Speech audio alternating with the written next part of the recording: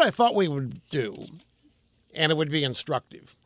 You remember Obama's speech in Berlin in July 2008? Given that one of the things we're talking about today is people's frustration, people on the left, they'd vote for him again, make no mistake.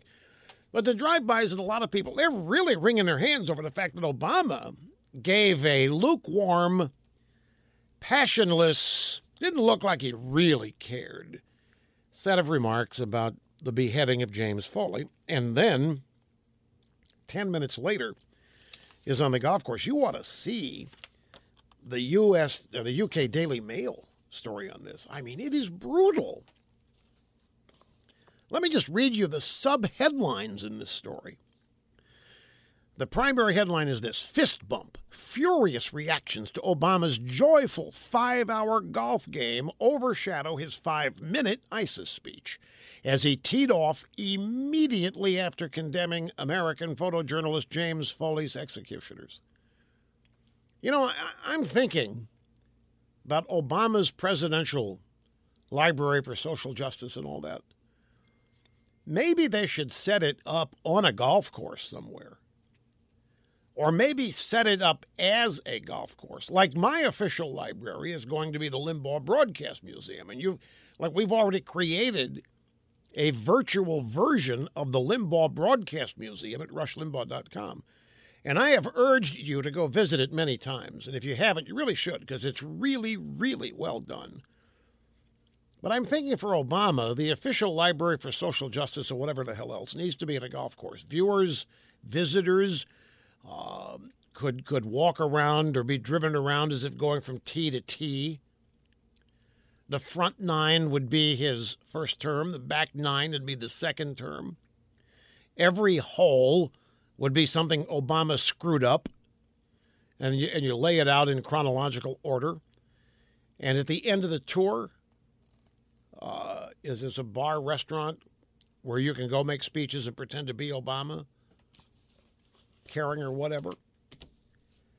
But if you go back and listen to this world speech that he made in Berlin, and listen to this now in hindsight, it was speeches like this. I mean, this was red flag city for me.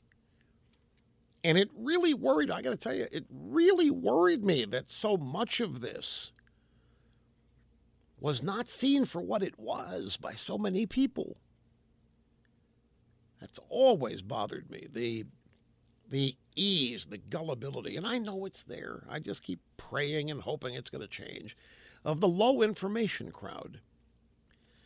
I have 3 sound bites from this speech.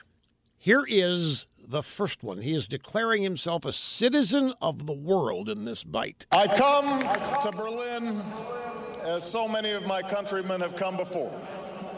Although tonight I speak to you not as a candidate for president, but as a citizen. A proud citizen of the United States and a fellow citizen of the world.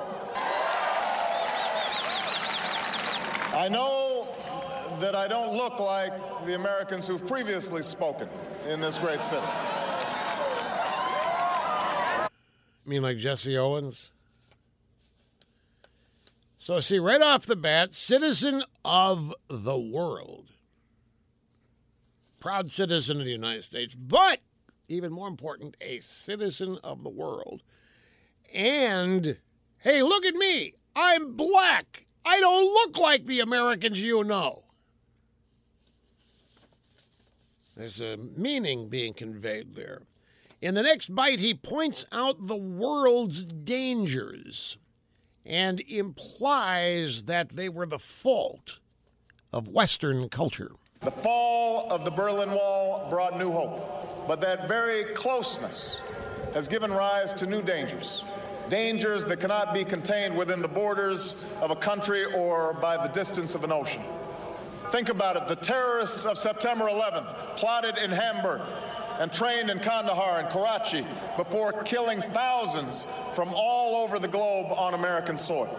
As we speak, cars in Boston and factories in Beijing are melting the ice caps in the Arctic, shrinking coastlines in the Atlantic, and bringing drought to farms from Kansas to Kenya. So you see this, folks? Does this ring a bell? You remember this speech, the godlike echo? Now, here's just a couple of things. The fall of the Berlin Wall brought a new hope. But you know what escapes Obama? Is why the wall was there and who put it there. Oh, yeah, he'll gladly talk about the fall of the Berlin Wall. But talking about why it was there and who put it there, he will never talk about. Ever. That very closeness, the fall of the wall, people being united, has given rise to new dangers. See, the wall coming down, that was not freedom for... No. That's danger. That is a new set of dangers that cannot be contained within the borders of a country or by the distance of an ocean. So the fall of the Berlin Wall, he then starts talking about the 9/11 hijackers, connects that to the fall of the Berlin Wall, an example of how the fall of the Berlin Wall made it easy, I guess, for the 9/11 hijackers to commit their dirty deed on 9/11. And then did you catch this? I missed this the first time. I must admit, I apologize. There's something really important here that I missed, and I'll bet you did too. Obama said the terrorists of September 11th plotted in Hamburg and trained in Kandahar and Karachi before killing thousands from all over the globe on American soil. You note that he didn't say before killing thousands of Americans. He specifically said killing thousands from all over the globe on American soil. I don't think that's insignificant. I don't think that's... that is purposeful, that wording. Because you see... what's underlying this, don't forget Obama's belief, and something he thinks everybody else thinks, and that is the U.S. is the problem. America is the problem in the world. America is the reason for so much of the unrest and the hunger and the thirst in the world. And so by saying thousands from all over the globe were killed on American soil, yeah. And then as we speak, cars in Boston, factories in Beijing, melting the ice caps. Yes, global warming. You know, I remember that aspect of this. I was just frustrated as I could be. And by the way, let me imagine. So some of you might be saying, Rush, well, what's the big... That was like 6 years ago. Why are you talking about this now? I mean, it's done. It's over with. He's president, all that stuff.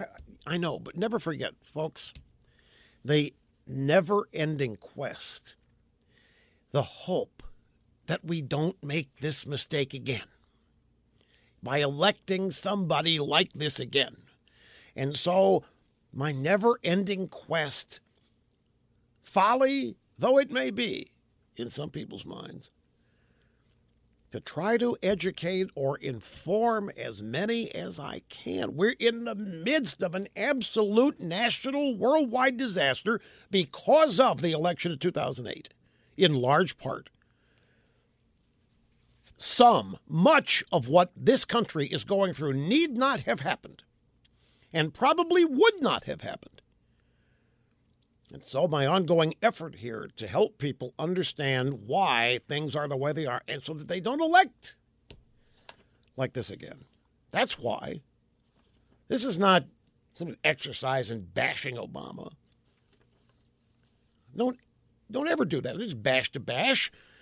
Never, ever is that a reason for doing anything here.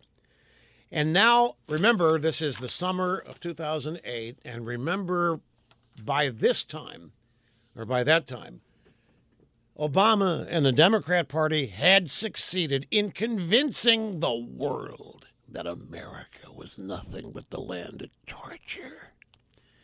Yeah, it was Abu Ghraib, and it was Guantanamo Bay Club Gitmo. It was waterboarding. It was making prisoners wear underwear on their heads and then making them do pyramids, yeah. Like hazing in sororities and stuff. It was torture. We were torturing people. That's how evil we were. And so here's Obama apologizing for it, reminding everybody of it. Well, we acknowledge that there is no more powerful example than the one each of our nations projects to the world. Will we reject torture and stand for the rule of law? Will we